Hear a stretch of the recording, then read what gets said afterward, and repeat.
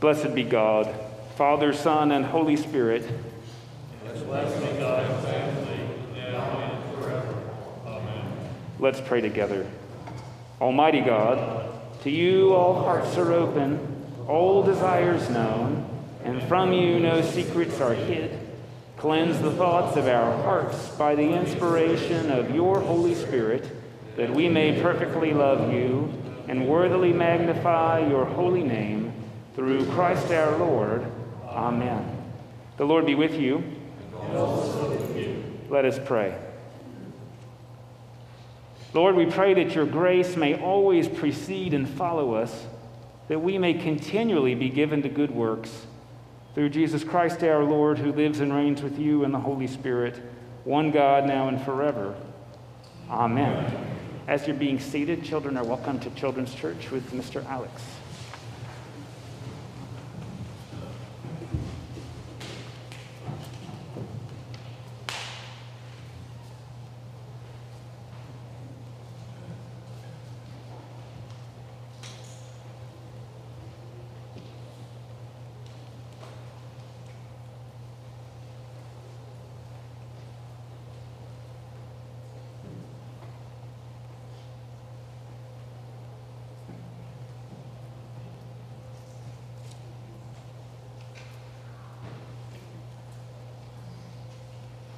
A reading from Job.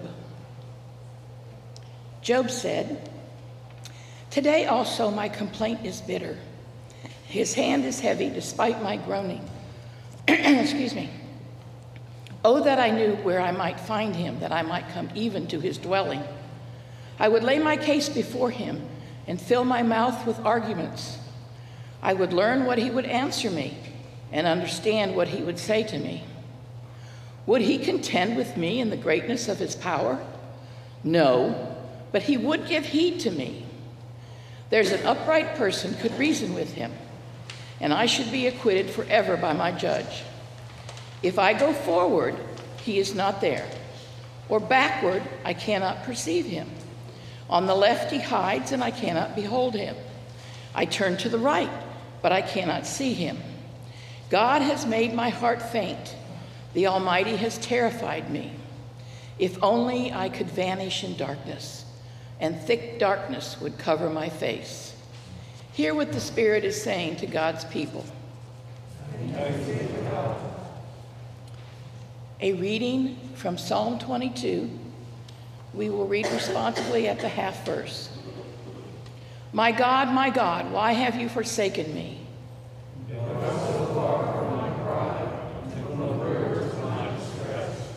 Oh my God, I cry in the daytime, but you do not answer. Yet you are the Holy One. Our ancestors put their trust in you. They cried out to you and were delivered. But as far as me, I am a worm and not a man. All who see me laugh me to scorn. He trusted in the Lord. Let the Lord deliver him.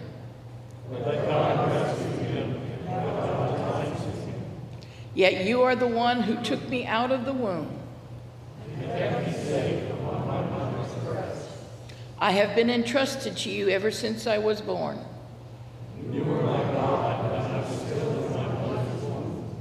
Be not far from me, for trouble is near. Many young bulls encircle me. They open wide their jaws at me. And I am poured out like water. All my bones are out of joint. My heart within my breast is melting wax. My mouth is dried out like a potsherd, and my tongue sticks to the roof of my mouth. And you have laid me in the dust of the grave.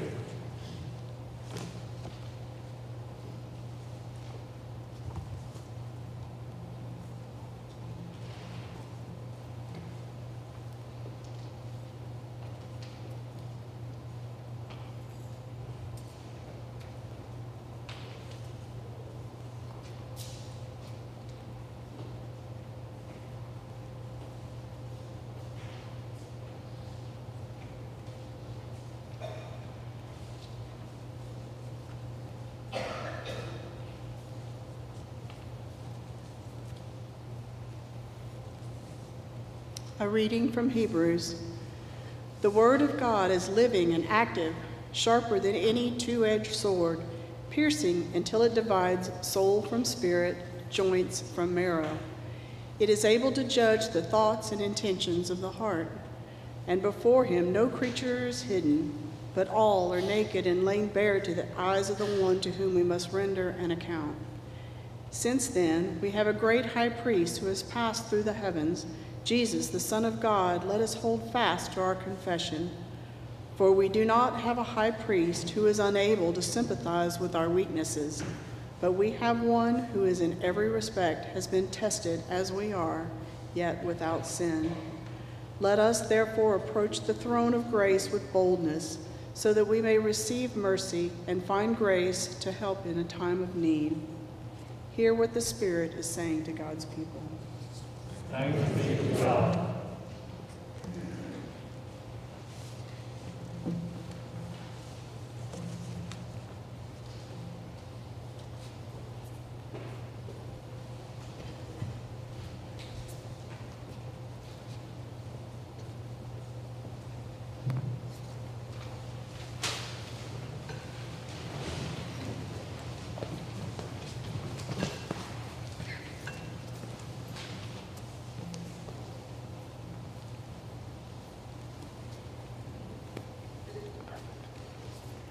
The Holy Gospel of our Lord Jesus Christ according to Mark. Glory to you, Lord Christ.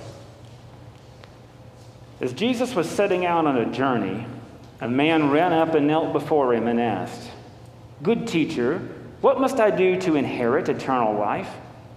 Jesus said to him, "Why do you call me good? No one is good but God alone. You know the commandments. You shall not murder. You shall not commit adultery. You shall not steal. You shall not bear false witness. You shall not defraud. Honor your father and mother." The man said to Jesus, "Teacher, I've kept all these since my youth." Jesus, looking at him, loved him and said, "You lack one thing. Go, sell what you own and give the money to the poor, and you will have treasure in heaven. Then come, follow me." When the man heard this, he was shocked and went away grieving, for he had many possessions. And then Jesus looked around and said to his disciples, "How hard it will be for those who have wealth to enter the kingdom of God." And the disciples were perplexed at these words. But Jesus said to them again, "Children, how hard it is to enter the kingdom of God. It is easier for a camel to go through the eye of a needle than for someone who is rich to enter the kingdom of God." They were greatly astounded and said to one another, "Well, then who can be saved?" Jesus looked at them and said, "For mortals it is impossible, but not for God. For God all things are possible." Peter began to say to Jesus, "Look, we've left everything and followed you." Jesus said, "Truly I tell you, there is no one who has left house or brothers or sisters or mother or father or children or fields for my sake and for the sake of the good news, who will not receive 100-fold now in this age, houses, brothers and sisters, mothers and children, and fields with persecutions, and in the age to come eternal life. But many who are first will be last, and the last will be first." The Gospel of the Lord. Praise to you, Lord Christ.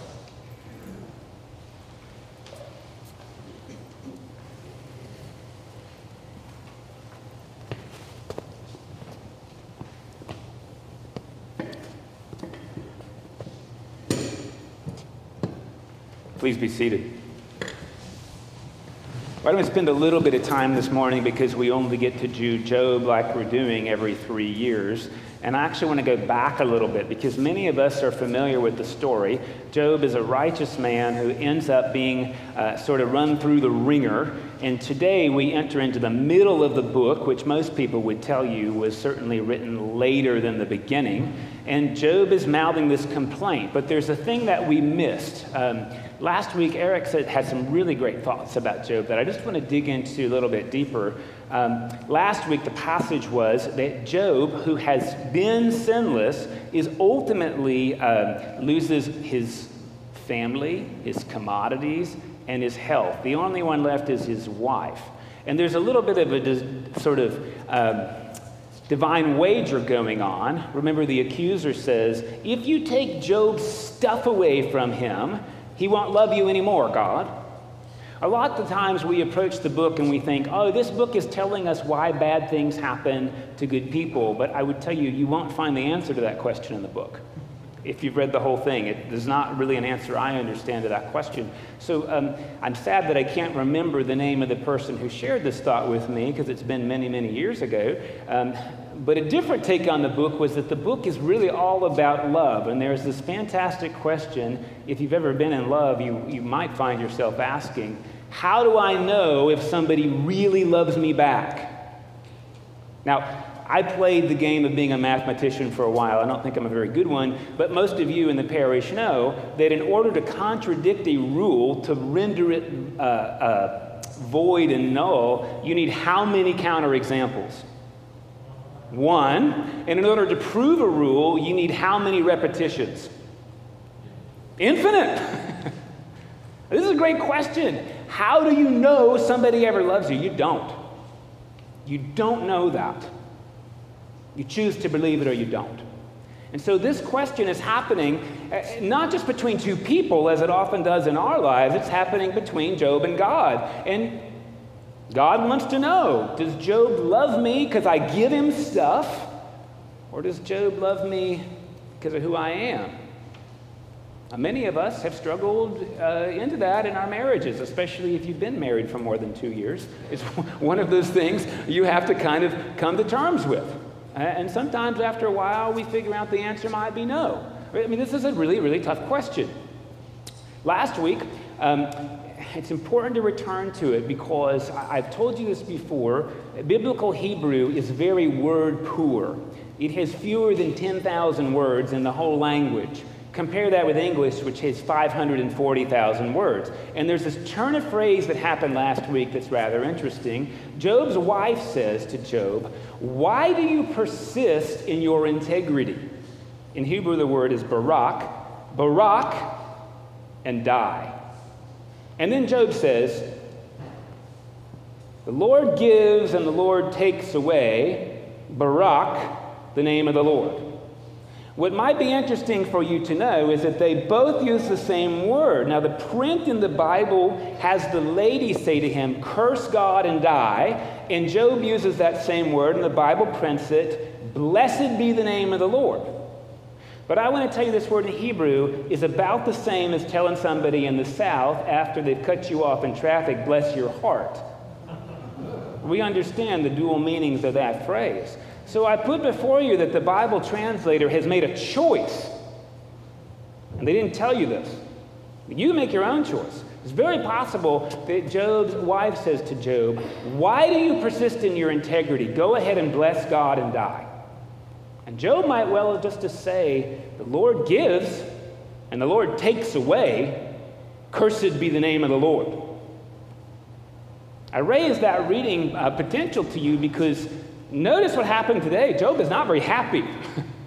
A long time ago, people said Job is this patient man. He's not patient at all. He's perseverant. Amidst all of the things that have happened to him, he clings to his health because he's right.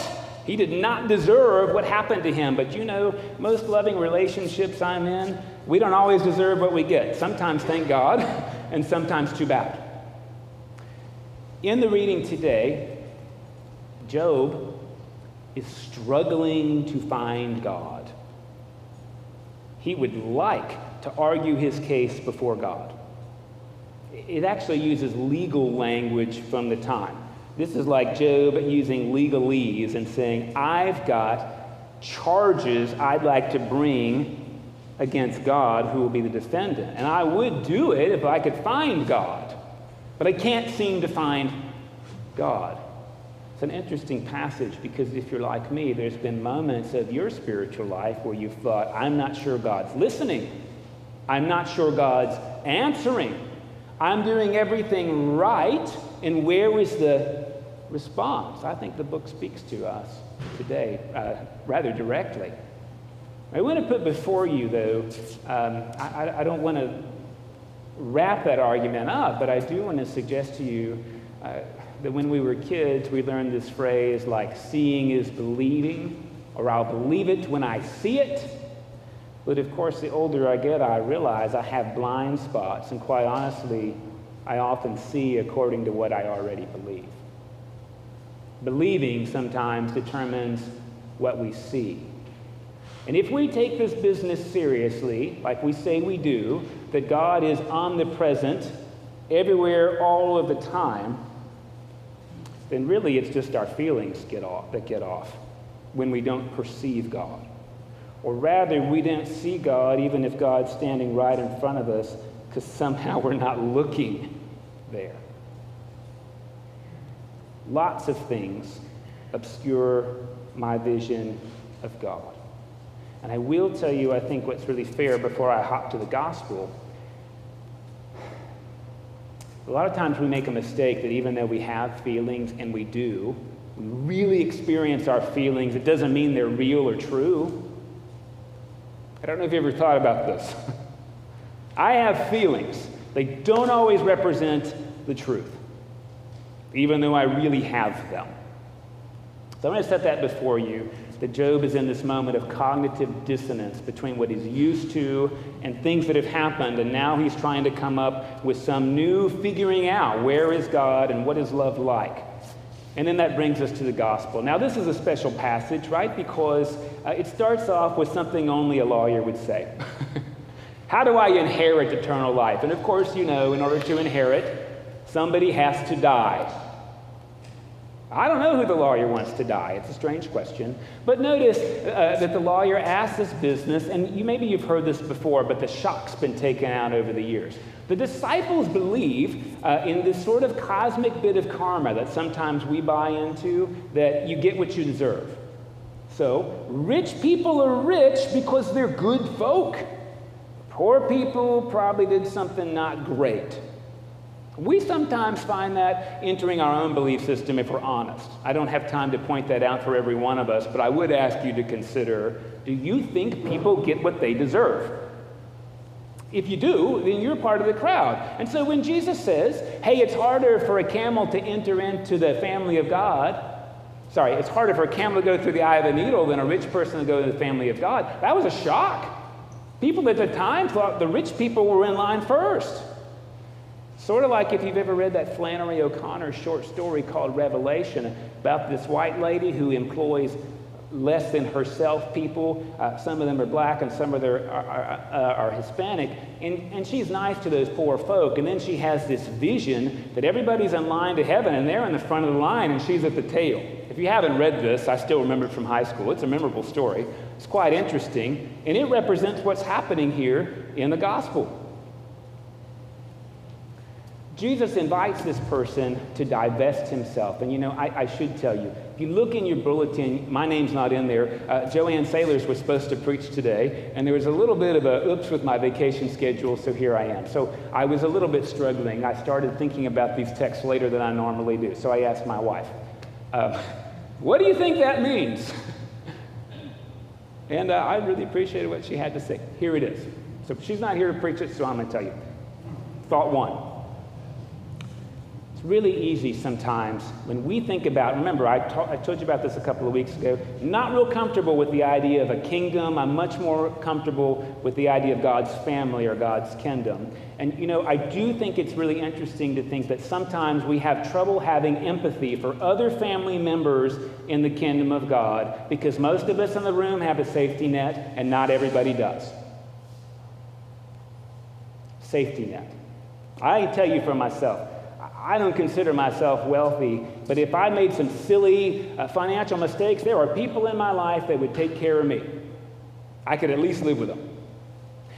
When my kid was driving me crazy because she was crying and wouldn't stop, I didn't always call, but there were people I could call. I cannot imagine having no one to call. Can you imagine that? Probably not unless you've done it. And Jesus invites this person, look, you're having trouble living into God's family, so do this little trick.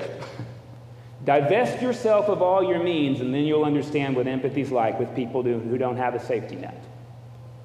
I don't know that this is to be taken literally. Obviously, most of us don't believe in taking this literally, but I do want to suggest, I often find myself, when people come up to the church and ask for money with their light bill, sometimes I'm like, man, I don't know how you ran your light bill up that high.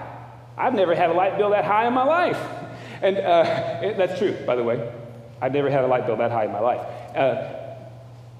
But I also have resources and an education and connection. Sometimes I'm really good at evaluating, or let's just call it what it really is, judging and condemning people because they didn't make choices like I do. But they also didn't have family and education and resources like I do. Sometimes I find myself not entering into God's family because I don't have empathy with those people because they didn't pick like I did. That was my wife's sermon. I thought it was really nice. To be honest, I've gone places like Tijuana and lived like a local person, but at the end of the week, I got to go home. And that's the difference. I get to leave. So I think Jesus is doing some real discussion about social justice and empathy on that point. The other thing I want to offer to you, take two, is a little bit about stewardship and giving before I give you take three, which is also about that. The folks who put the lectionary together, they must have known we do pledging every fall when they put this one in here. Sadly, the text doesn't say give everything to the church. It says give it to poor people, which are different things. That would have made the stewardship case a lot easier. But I do want to suggest to you a little bit about giving. So I think this story invites us to consider a few things. In talking to the disciples, it's clear that Peter is interested in giving as an investment. Well, Jesus, we gave up a lot of stuff. Where's our reward? Now, if you want to hear that term played out, turn on one of those TV preachers like Creflo Dollar in Atlanta. He'll tell you that the more you give to the church, the more God will bless you back. And he means monetarily. I don't think anything could be further from the gospel of Jesus Christ. I think that's crazy. I don't think we make investments in the kingdom of God. I think we're asked to give gifts. And you know the difference between the two? A gift means it's not mine anymore. And an investment is something that I continue to control, and I can judge and evaluate you based on what you do with it. Most of us, if we're really honest, are investors. I mean, even with my kids, I do piano lessons and I expect a return. And that's appropriate sometimes, but it can't be appropriate all the time.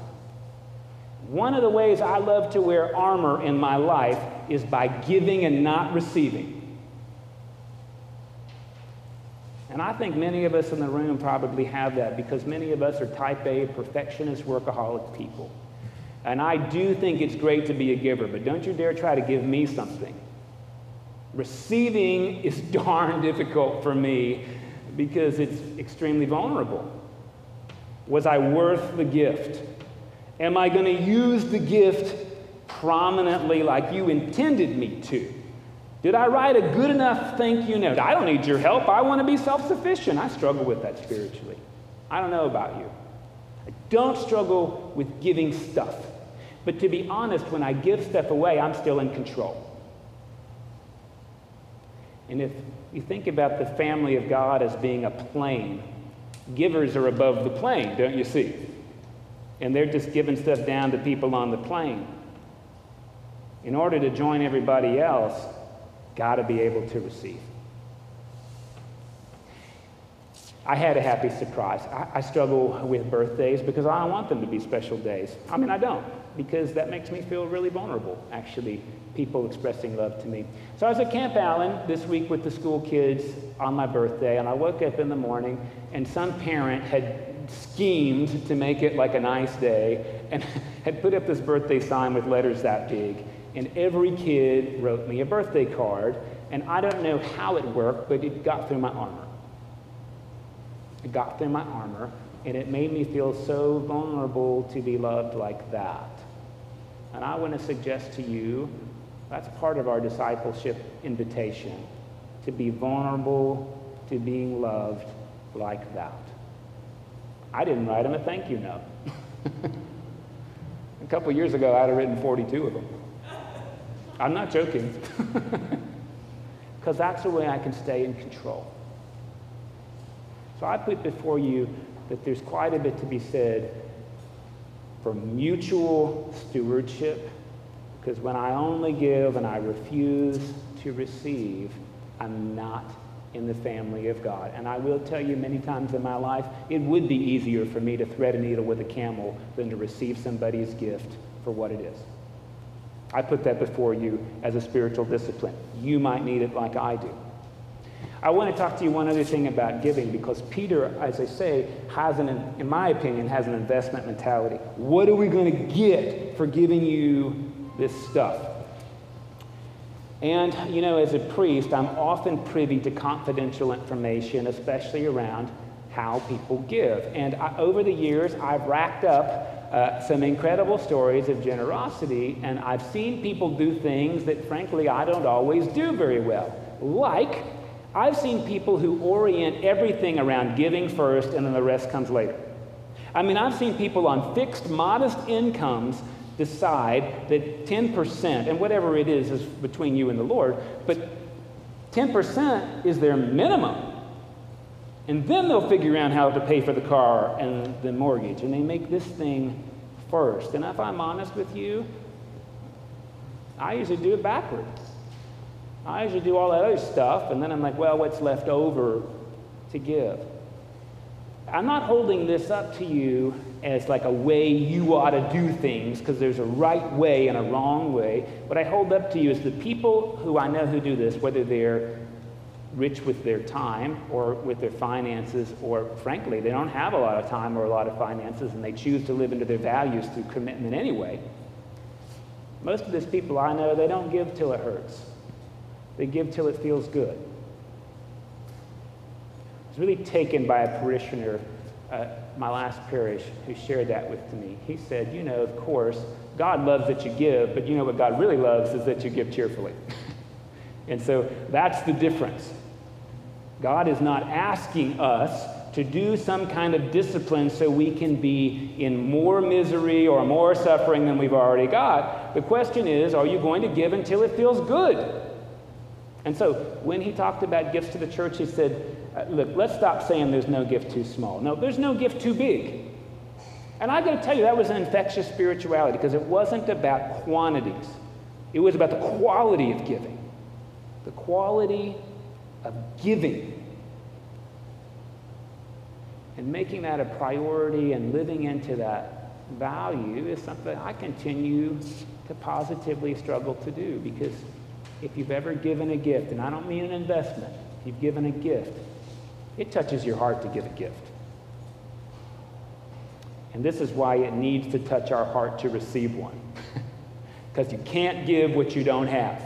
And if you've never received a gift with grace, I'm not sure you can give one with grace. These two things, I think, go together, and I find them in the passage.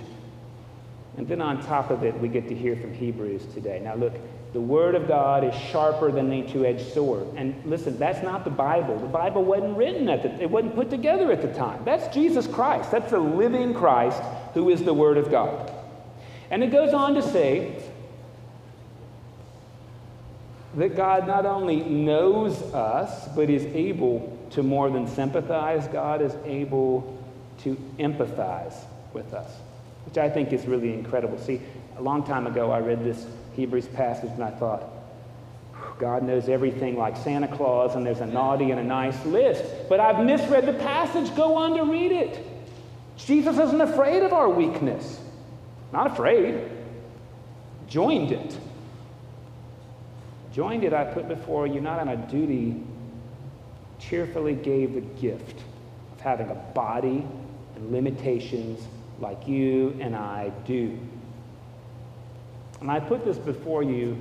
I rarely, when I make my worst choices, spend a lot of time thinking how I can participate in spreading evil around the world. When I make my worst choices, I was usually, sadly, doing the best thinking I had at the time. I've mentioned this before. Brené Brown says the single most important criterion in whether or not you have a joyful life is whether or not you believe people are basically doing the best they can with what they have. Boy, that's scary for me to hear. I usually think people are just messing up what they have. She asked her husband, who said, yeah, I believe that. She said, well, how do you know you really believe it? And he said, I don't know that you can ever prove people are doing the best they can with what they have, but one thing I know is my life will be more enjoyable if I pretend it's true. Jesus, our great high priest, didn't even pretend.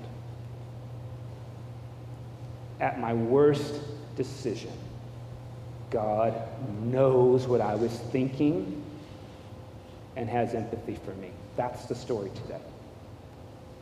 And because that's true, God is able to call us away from just our intentions to consider the impact of what we do. You understand the difference, hopefully, in the last year. A lot of times we hurt somebody's feelings. We say, I didn't mean to. Well, hopefully you didn't mean to, but you did anyway, so you got to deal with what you did. And this, as we grow in faith, is since God knows our intentions, God calls us to make a greater impact. The impact, I think, that's put before us this week is, where are we looking for God? If we can't find God, the problem is in our eye, not in God. Are we willing to have empathy for people who don't choose things like we choose? Do we give cheerfully? Do we receive cheerfully? Do we ask God when we approach God in our greatest fear and anxiety, God, you know what I was thinking. Thank you for knowing what I'm thinking. Thank you for empathizing with me at my worst, and now help me to live into my best. That's the work of the church. Once upon a time, I went to a camp, and there was this mug. People donated these mugs to the camp so you could drink coffee. Stewardship, the work of the church. I think that's about right. I think we're being called into stewardship as human beings, not just with our finances, because if you're like me, the thing that's most precious in your life is your time. The most precious thing is your time. And God loves a cheerful receiver who becomes a cheerful giver.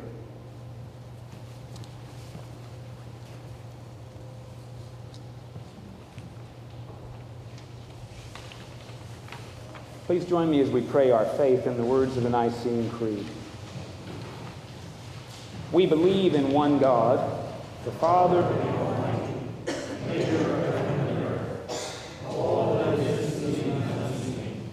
We believe in one Lord Jesus Christ, the only Son of God, eternally begotten of the Father, God from God, light from light, true God from true God, begotten not made, but one being with the Father. Through him all things were made. For us and for our salvation, he came down from heaven. By the power of the Holy Spirit, he came incarnate of the Virgin Mary and was made man. For our sake he was crucified and punished. He suffered death and was buried. On the third day he rose again, in accordance with the Scriptures. He ascended into heaven and is seated at the right hand of the Father.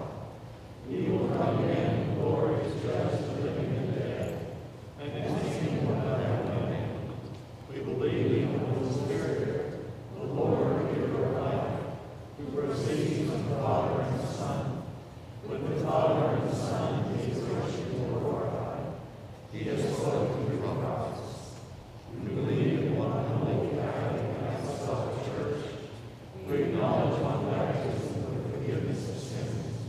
We look for the resurrection of the dead and the life of the world to come. Amen.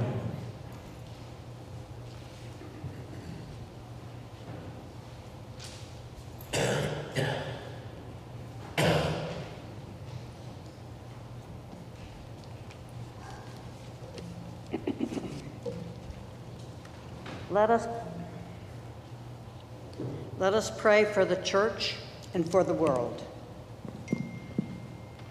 Grant, Almighty God, that all who confess your name may be united in your truth, live together in your love, and reveal your glory in the world.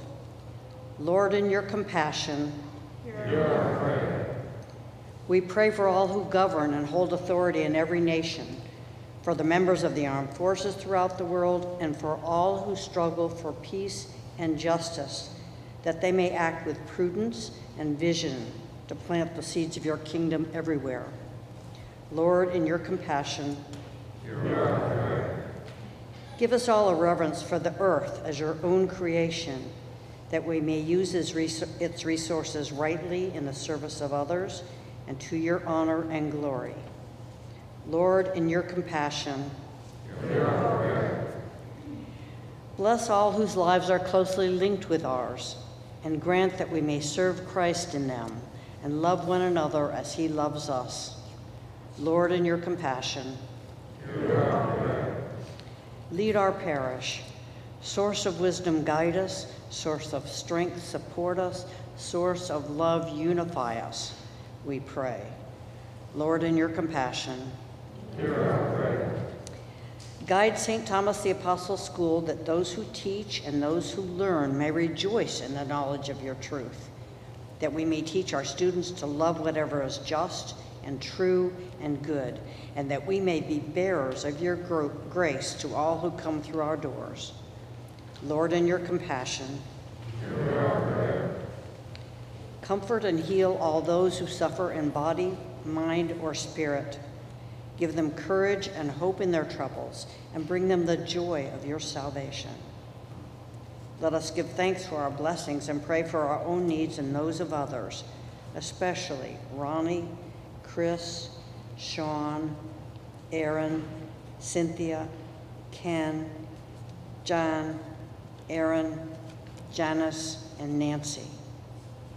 And the congregation is invited to name celebrations or petitions silently or aloud.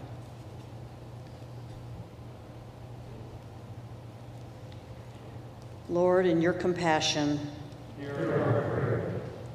We commend to your mercy all who have died, especially Kara Williamson, that your will for them may be fulfilled, and pray that we may share with all your saints in your eternal kingdom. Lord, in your compassion, hear our prayer.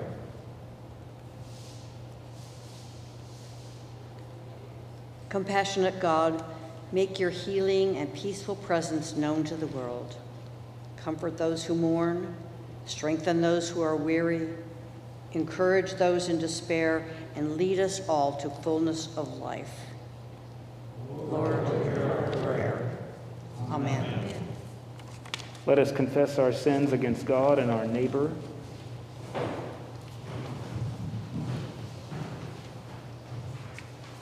God of all mercy, we confess that we have sinned against you, opposing your will in our lives. We have denied your goodness in each other, in ourselves, and in the world you have created. We repent of the evil that enslaves us, the evil we have done, and the evil done in our behalf. Forgive, restore, and strengthen us through our Lord Jesus Christ, that we may abide in your love and serve only your will. Amen. Almighty God, who in Jesus Christ has given us a family that cannot be destroyed, forgive your sin, open your eyes and heart to truth and new life, strengthen you to do God's will and to live joyfully into God's family. Amen.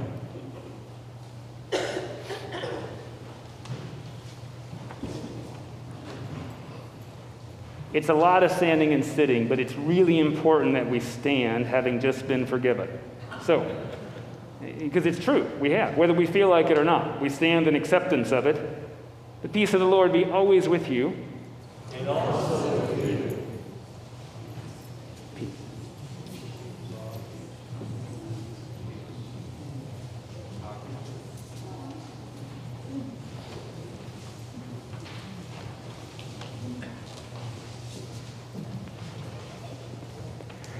Good morning, and thank you for worshiping with us at St. Thomas today. There's a few announcements I want to call to your attention, and Look, you're probably going to say I didn't need to do this, but sometimes I have these junior moments where I forget my most important story.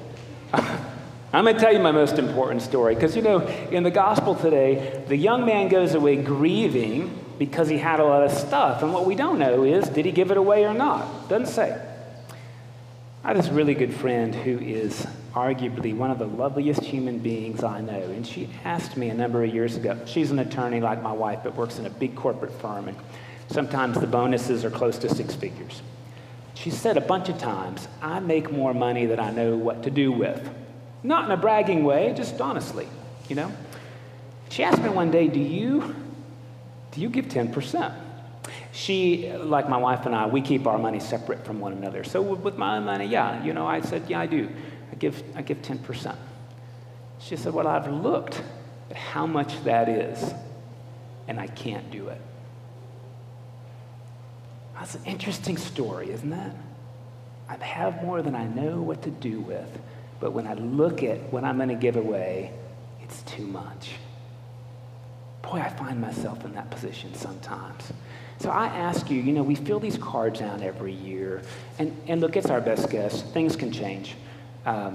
We understand that. We fill these out every year, and I honestly sometimes just put down what I did last year, or I bump it up a little bit. And I really would like to invite you to sit on this card for a little bit and pray what's going to be cheerful for you. There's no prescription here. God loves a cheerful giver. So I ask you to consider your time and how you're going to support this community until it feels good.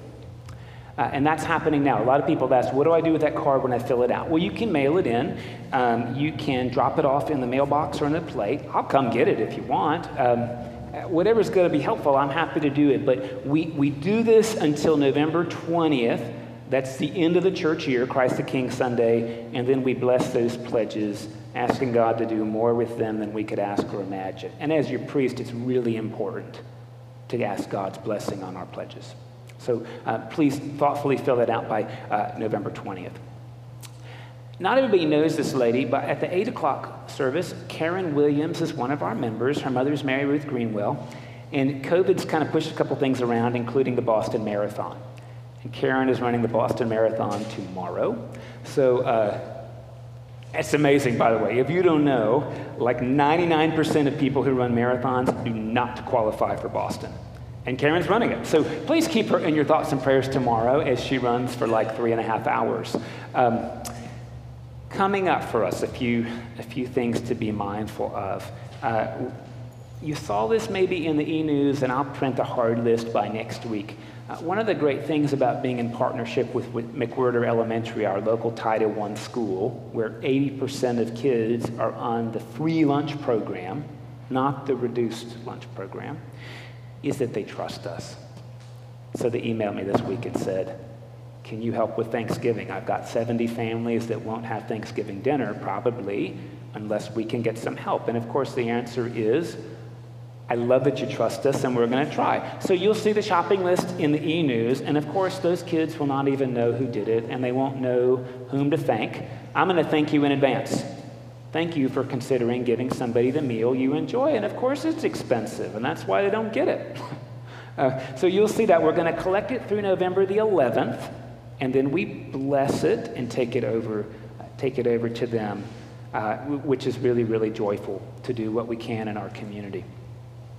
On October the 29th, so there's 3 things happening in a row. On the 29th, we're having trunk or treat for our school and church kids, because as you know, our students cannot be vaccinated, and some of our parents are on the fence. Will we go trick-or-treating or not? So it's really a service to kids, sometimes more to their families, that we offer trunk or treat for our kids so that they don't have to worry, can our kids do this or not? And it's a way we show love to our parish families as well. So if you're interested, it takes 85 pieces of candy, which is like 2 little bags, and you can wear a costume or not, you can decorate your car or not, but it's a gift of love to some families. This is all they're going to do. So if you're interested in this, please let me know. We do it from 5 to 6 on October the 29th.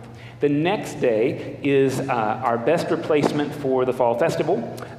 It's a parish picnic. So we'll be out here on the green space from 11 to 1 with barbecue lunches from our Holy Smokers. Our home brewers are putting out some home brew, and there'll be some live music as well, so we can have an outdoor event and enjoy each other. So I hope if you're in town, you'll be able to come and do that. And then October 31st, All Saints Eve, otherwise known as Halloween, is on a Sunday this year. And what we always do on All Saints Day, which we won't celebrate early, we'll celebrate on November the 7th, the following Sunday, we read the names of people who have departed from our parish and from your lives in the last year-ish.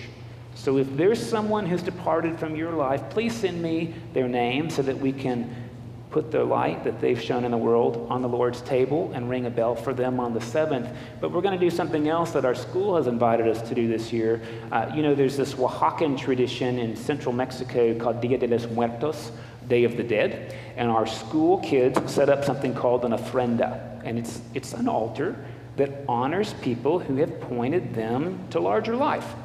In the Episcopal Church, saints are people both living and dead. So what we're going to do on Halloween, Sunday, we'll have an ofrenda, and if you have a photo or a token of somebody who has touched your life that you would like to give thanks to God for, those people are called saints. You can bring that, and the ofrenda will be here all week. It'll be up All Saints Day, and then you'll take your token or photo home after the service on All Saints. And again, it's just a tangible way we can practice gratitude for the saints in our life, living or dead. And you all realize this is a tough year for this, because some of our dearest people we haven't even been able to have a funeral for. So this is a heavy, heavy year, and I invite you to acknowledge that and celebrate their life in this way with our ofrenda. One more really nice thing. Many of you know we recruited an organ scholar who couldn't work. And now we found another one, thanks to Carmen. And I'd like to introduce you to Ben Mader. Ben, would you just stand up for us and give us a hi? Ben is our new organ scholar. As always, this is one of the gifts of the pandemic. I mean, really, at the end of the service, nobody gets up till the postlude's over. It touches my heart that we stay and listen to the beauty of music that we get here. When that's over, I know you'll thank Ben one way or another, but thank you, Ben, for serving with us and being in ministry with us. Continue to walk in love, as Christ first loved us and gave himself for us, an offering and sacrifice to God.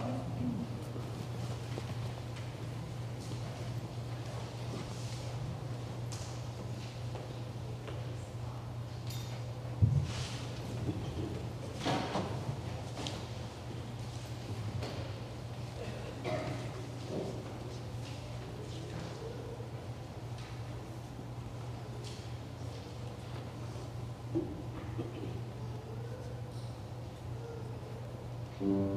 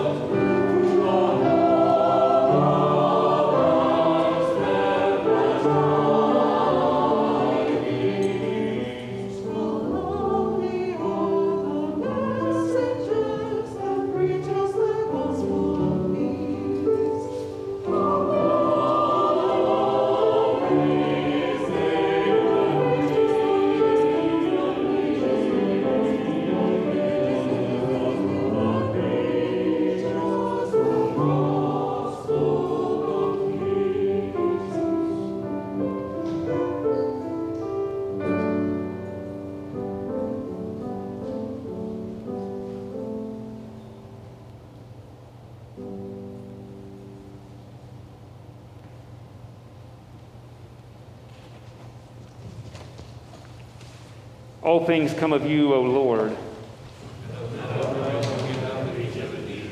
This is the table not of the church, but of Jesus Christ. It is made ready for those who love him and those who want to love him more. So come, you who have much faith and you who have little, you who have been here often and you who have not been for a long time or ever before, you who have tried to follow and you who have failed, come. Not because the church invites you, it is Christ, and he invites you to meet him here. The Lord be with you. And also with you. Lift up your hearts. We lift on to the Lord. Let us give thanks unto our Lord God. It is right to give God thanks and praise.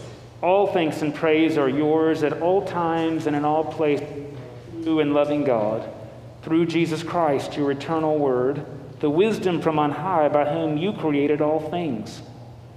You laid the foundations of the world and enclosed the sea when it burst out from the womb. You brought forth all creatures of the earth and gave breath to humankind. Wondrous are you, Holy One of blessing. All you create is a sign of hope for our journey. And so as the morning stars sing your praises, we join the heavenly beings and all creation as we say with joy, Holy, holy, holy Lord, God of power and might, heaven and earth are full of your glory. Hosanna in the highest. Blessed is the one who comes in the name of the Lord. Hosanna in the highest. Glory and honor are yours, Creator of all. Your word has never been silent. You called the people to yourself as a light to the nations. You delivered them from bondage and led them to a land of promise. Of your grace, you gave Jesus to be human, to share our life, to proclaim the coming of your holy reign and give himself for us, a fragrant offering. Through Jesus Christ, our Redeemer, you have freed us from sin, brought us into your life, reconciled us to you, and restored us to the glory you intend for us.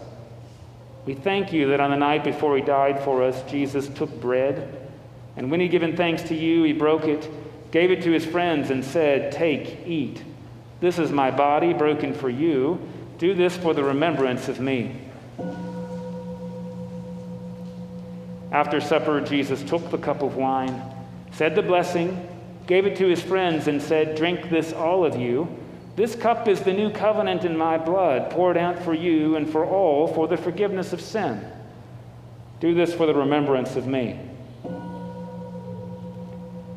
And so, remembering all that was done for us, the cross, the tomb, the resurrection and ascension, longing for Christ's coming in glory and presenting to you these gifts your earth has formed and human hands have made, we acclaim you, O Christ. Dying, you destroyed our death. Rising, you restored our life. Christ Jesus, come in glory. Send your Holy Spirit upon us and upon these gifts of bread and wine, that they may be to us the body and blood of your Christ. Grant that we, burning with your Spirit's power, may be a people of hope, justice, and love. Giver of life, draw us together in the body of Christ, and in the fullness of time gather us with Thomas and all your people into the joy of our true eternal home.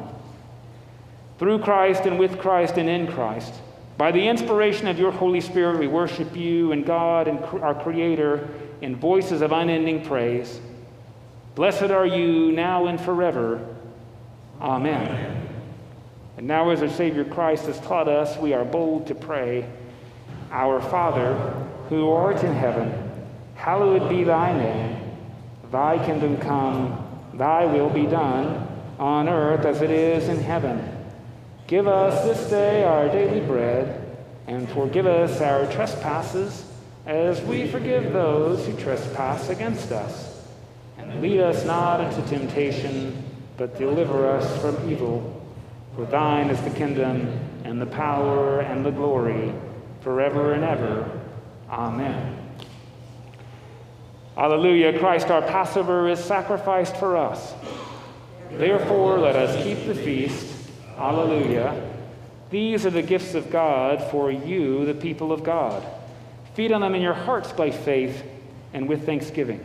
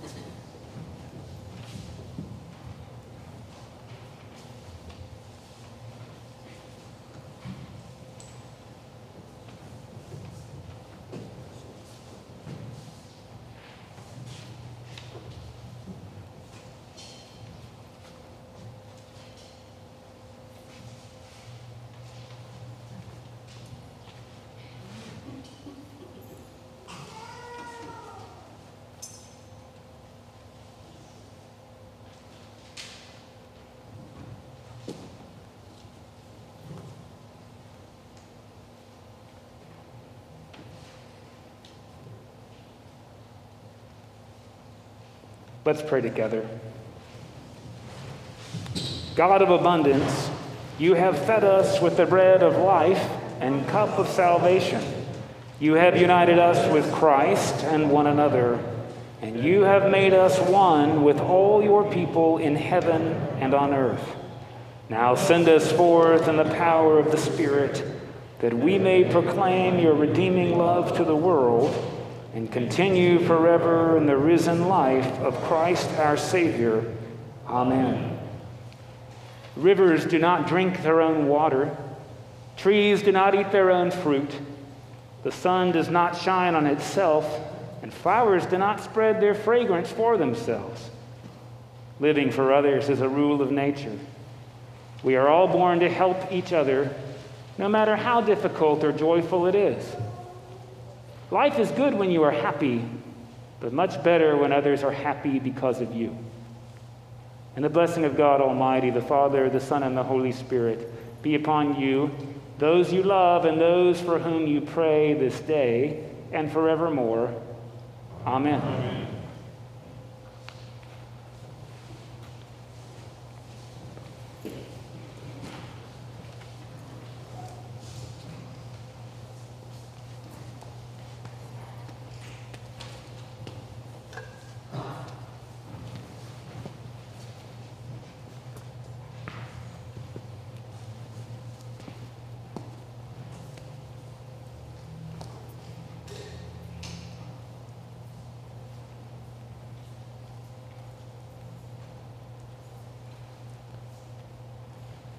Alleluia, alleluia.